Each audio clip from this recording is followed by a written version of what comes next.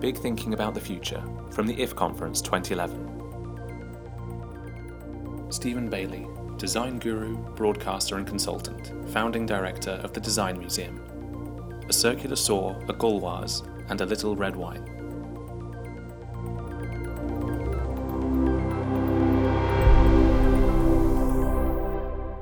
You've seen the title here, I think, is the title I intended is a circular saw, a Gauloise, and a little red wine, and that was actually something which Lord Snowdon described. That's how he described the idea of the most felicitous afternoon he could imagine, making things and feeling relaxed. And that was a. But can I have the first slide, or do I have to press? Do I have to press this? It's the first and only slide, I think. Yeah, it's all working. I'm sorry, it's so difficult to follow the future of sex. Stonehenge is there not just to emphasize the primitive force of my arguments, but to make the point, which I've always felt absolutely impassioned about, that civilizations aren't remembered by their public sector borrowing requirement or any other abstract financial notion. Civilizations are remembered by the stuff they leave behind. Like most people's obsessions, mine were formed in childhood. I was never actually taken to football matches or fishing or whatever it is meant to constitute, healthy growing up. But I was dragged around the factories which my father managed. I can remember now, Saturday afternoons with the smell of hot oil and swarf underneath your feet, and that introduced me to the romance of machines, which is something still with me now. I mean, my father was the sort of engineer type who was absolutely obsessively interested in how things were made. He could actually be a frightful bore about it. He loved to hold up, drink tins of beer or tins of Coke or something and say, "Do you know how this was made?"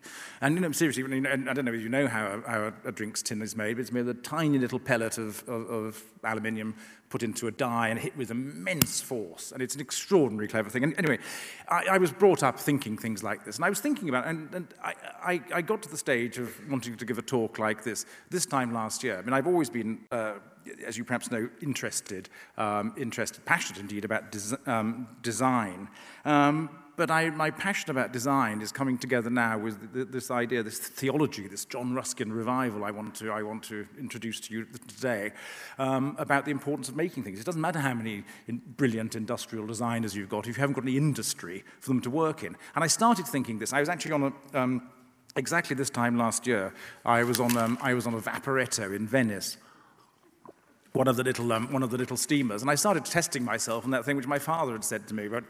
Did I know how this was made? And I was just looking at the Vaporetto, and I just kept on thinking, the deck, how's the deck made? Has that been cast or forged or stamped? And how was the superstructure made? And I realized I didn't know, and I'd become so ashamed by not knowing, even though I fancy myself as having some sort of expert insights into the nature of design, that I've decided, this campaign now, we've got to understand more about making things, and I'll tell you the reasons why. I've actually even developed a fantasy conversation with the Prime Minister, which goes something like this. I said, Dave, do you actually know what a rivet is? I'm serious. What I mean is, here's David Cameron, somebody who's admirable in many, many ways, super smart guy, the beneficiary of an elite education. I bet you he could not describe the way a rivet works. And I think that's struck me as absolutely deplorable, because if you know how a simple thing like a rivet actually works, you understand all sorts of valuable stuff. You understand the theory of mechanics, you understand the history of structures, material technologies, stress, load paths, and all the aesthetic limitations of working in metal. Understanding a rivet, is an education in itself. I got another fantasy as well. My fantasies are much more wholesome than the last speakers. My fantasies are about chairs. I would love to take Dave, or indeed any member of the cabinet, or indeed the opposition front bench, and ask them, Mr. Miliband, could you tell me how that chair was made? I bet you there's no answer to it. I'm appalled that our economy was once based on what's been called creative destruction. I mean, the Industrial Revolution was about acts of destruction, because creativity is always is actually always is always destructive. But lately, that's been turned around. Instead of destructive creative destruction, we've had destructive creation, and that's what's going on at St. Paul's and in the park in New York. Instead of making proper things like chairs. Our economy's been obsessed with making things of absolutely no cultural value, and as it turns out, no economic value either. We said, witness what's going on at St. Paul's. All that smouldering anger we can see in the demonstrators in New York and London and elsewhere. It's actually, I think, it's really rooted in this business about the decline of manufacturing. Because without making things, we live in a culture which has lost its meaning. Probably many of you remember this time last year, Neil McGregor, the boss of the British Museum, did a fabulous radio series on Radio 4 called The History of the World in 100 Great Objects. Fabulous, fabulous stuff. And one thing you're never going to hear is a program called A History of the World in 100 Great Credit Default Swaps. I do believe this. What do I mean by meaningless culture? I did a little experiment before I came here. I go everywhere, usually carrying a brown leather bag, which happens to be made in Brazil. And I empty the contents of the bag onto the table, and this is a short catalogue. There was my fountain pen, which is German, rollerball pen made by Mitsubishi in Japan, a camera made by Nikon in Japan, my glasses by Alan Mickley, France, sunglasses Ray-Ban in America. My notebook was an Italian moleskin. My multi-tool was a Leatherman made in the United States. My car keys were for a Mercedes-Benz made in Stuttgart. My laptop was in there. It's a Mac. My phone was made in Canada. And all of this, in the culture of Josiah Wedgwood. Wedgwood was, we heard a lot about Steve Jobs recently, but, Wedgwood was Steve Jobs, avant le mot. He was the prototype. Josiah Wedgwood, it wasn't just someone who could make great ceramic products. He actually knew about image as well. He wrote sales catalogues. He also knew how a pyrometer worked. He saw it as a totality. From 2 centuries on, the idea of, I think, Wedgwood mocks us in our miserable economy. One of the great questions in all of history is how and why did the civilization, which invented industrial production, why did we so easily give it up? I think it'd be too crude to blame the bankers, although, of course, blaming bankers is always great fun. But I think what we can probably do is apportion a certain amount of blame to the bankers' pilot fish, the economists. In successive governments of each different persuasion, economists, for one reason or other, have argued against manufacturing, and I think that's been absolutely ruinous. There's been a systematic bias in all classic economic theory. If anybody's probably got some economists amongst you, but you will know in Keynes's general theory, there are all sorts of theories and accounts of how you raise productivity and increase wealth, but desire. Yearning, material things seem to play no part in Keynes or indeed in any other classical economist's imagination. This is because the classical economist's proposition is that price alone dominates human incentives. Now, quite rightly, the idea that price is the most important thing is everywhere under attack, and that's because it's entirely wrong. That's why Stonehenge is here. No one knows what Stonehenge cost, and no one cares. No one matters. People don't worry about the cost of the great adventures of the human spirit. There isn't a profit and loss account for the Great Western Railway, but we're very glad it happens. Solid products, things that are made, are surely amongst the most important things in our civilization. And I love the fact that Ali Kissagonis, the Mini, probably the most influential car of all time, certainly one of the most ingenious. And I know what I'm saying is deplorable if you're a classical economist. British Motor Corporation, it was introduced in 1959. It was only in 1976 that BMC realized they were making each car at a loss. But I'm serious. But it sort of doesn't matter now, does it? Because we have this wonderful intellectual thing. Another anecdote about cars. André Citroën, whose business went bankrupt and had to be bought by Michelin. But never mind that. André Citroën, he made some of the greatest cars ever. Citroën said, "From the moment an idea is worth having, no one cares what it costs." And even better than that is something the filmmaker Billy Wilder once said, and it was this. He said, "I'll tell you one thing you never, ever, ever hear. It's this. You've got to go and see this such and such a movie. I hear it came in under budget." I want to take cost doesn't matter. But anyway, as I said, just as classical economics is being revised by economists, we've now got this thing called behavioral economics, nudge economics. economics, it actually appears that the economists may just soon be beginning to realize, what makers have always known, and it's this, that desire is not numerical. I detest McKinsey. The McKinsey view of the world, I can't think anything more deplorable. Mr. McKinsey, who founded this dreadful business, said you can measure anything, and if you can measure it, you can manage it. Now, the thing is, you can only measure very simple, crude things. You actually can't measure all the important things in the world, like beauty, peace, love and happiness. I think that, the world, or at least my world, is I want, and your world too, I hope, and our future world, we're going to move beyond the cold calculus, of metrics. When I talk about that, we're going to return to the joy, the pleasure, the engagement with making things. What I'm not trying to advocate, though, I'm not trying to advocate some sort of sentimental return to dirty old industry, with ruddy-faced artisans in leather aprons working in sordid conditions in rural Surrey. Instead, what I mean is, what my campaign is, I just want people to better appreciate the sort of universal benefits of actually making things. If you can make something, if you know how to make that chair, for instance, you have to acquire very superior mechanical skills, but you also have superior cognitive skills as well. The design of a stacking chair, such as this, it was made by an American guy called David Rowland.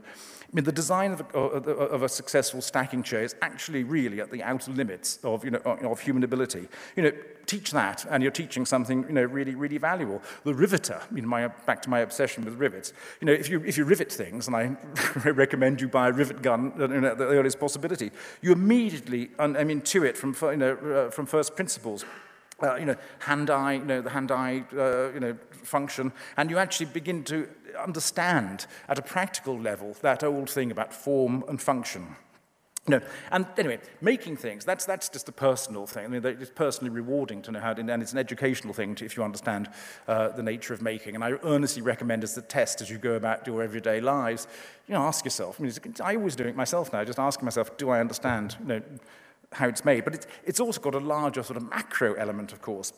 Because in a country like ours, where we're all dragging around sort of 5 times our own weight in mood-altering deficit, there are all sorts of other advantages too to making things. You can understand ideas, materials, markets. If you make money, if you only make money, all you need is, as Lord Chesterfield said of somebody, you only need the morals of a whore and the manners of a dancing master.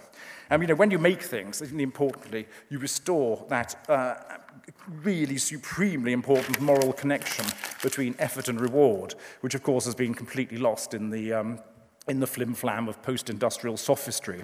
This is all actually beautifully explained in a sadly little-known book by a California engineer called Julian King, who in 1944 wrote something called The Unwritten Laws of Engineering. Now, what King explains here is that engineering isn't actually about mechanics, physics. Engineering, making things. Engineering is actually about behavior. If you live in a culture which a small unit or a larger culture which manufactures things, you have to.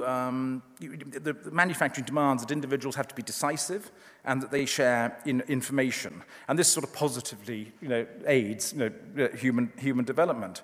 You have to, if you're making something, you have to start with an idea, and then you have to become. It evolves into a more elaborate specification, but it's in turn mass-produced, distributed, consumed, recycled. At each stage of the manufacturing process, additional skills and extra value are required and generated. And then there is the question, too, back to the contents of my bag, of national identity. Do we actually really want to live in a real culture, or a ghost culture? Do we want to be an offshore shopping mall populated by 60 million owners of orphan-stitched mulberry handbags? Or would we actually prefer to be surrounded by, well-considered and well-made, meaningful products and buildings? Are traditions just going to be quaint memories, or should we be busy making the traditions of the future? My point is really that you don't get riots and looting in workshops. But there are actually some reasons. This is not a counsel of despair. I'm actually quite stimulated by what's going on. There are some reasons for hope. Tomorrow afternoon, unless Ferrari gets terribly lucky, a British car will win the Brazilian Grand Prix. I mean, even if it's called a Mercedes. I mean, the Mercedes racing cars are actually designed and made in this country, in Brackley and Northamptonshire. It's quite astonishing that at this late stage in our industrial decline, we somehow or other have managed to keep alive the advanced skills which are required to make successful Grand Prix cars. I mean, last week, happily, Dave, while he skipped my lesson on rivets, but he went to see McLaren in Woking, where he saw at first hand the extraordinary expertise that exists there. There is a form of British manufacturing that still exists that humbles all competitors. I mean, the Americans, the French, the Japanese, the Italians, and the Germans have all tried to do well in Formula One in the past 50 years, and no one has actually done it as well as this. And I'm often asked, if you're so clever, what would you do to change our attitudes to manufacturing? And it was Dave's visit to McLaren which made me think this. What have you got to do? You realise that Formula One, for instance, it's a mixture of technology, craft, design, a bit of snake oil, research and development, materials science, specialised manufacturing, aerodynamics, communications, multi-channel access, marketing, branding, teamwork, management, graphics, art, logistics, supply chain management, administration, sex, speed and desire. In fact, Formula One has got all the things which are really necessary for a successful modern economy. I like to think in my fantasy, if I have my riveting fantasy, my chair fantasy, I also like to think that Dave might think Formula One should not so much be on the national curriculum. It should actually perhaps become, the national curriculum. I'm serious. I mean, why not? I mean, who wrote the rule that education has to be boring and dull? My point, anyway, about making things is this. Scientific invention and artistic creativity are not in themselves enough. I mean, creativity, the old economists, Gordon Brown has always told us we live in the creative Britain. Creativity can't exist autonomously. It has to feed off, off manufacturing. The connection to workshops, keeps ideas alive. You have to be able to make things in order to conceptualize them in the first place. I've got two supporters here. One is the president of MIT, Massachusetts Institute of Technology, Susan Hockfield, who recently said, our American economy will only thrive when we make what we invent. And she's absolutely right, of course. And second is my old pal John Ruskin. Well, I used to think John Ruskin was a preposterous old Tory bigot, and perhaps I'm just getting old, but I'm coming to accommodate myself to him. Ruskin said many wonderful things. The things I like is this: men don't and can't live by exchanging articles, but by producing them. We don't live by trade, but by work. Now, if your work involves making things, you intuit the relationship between effort and reward. The banking system lost all connection between effort and reward. That's why it's wrong and why I'm right. We want to live in future in a workshop, not a casino, and perhaps spend our afternoons with a circular saw, a Gauloise, and a little red wine. Thank you.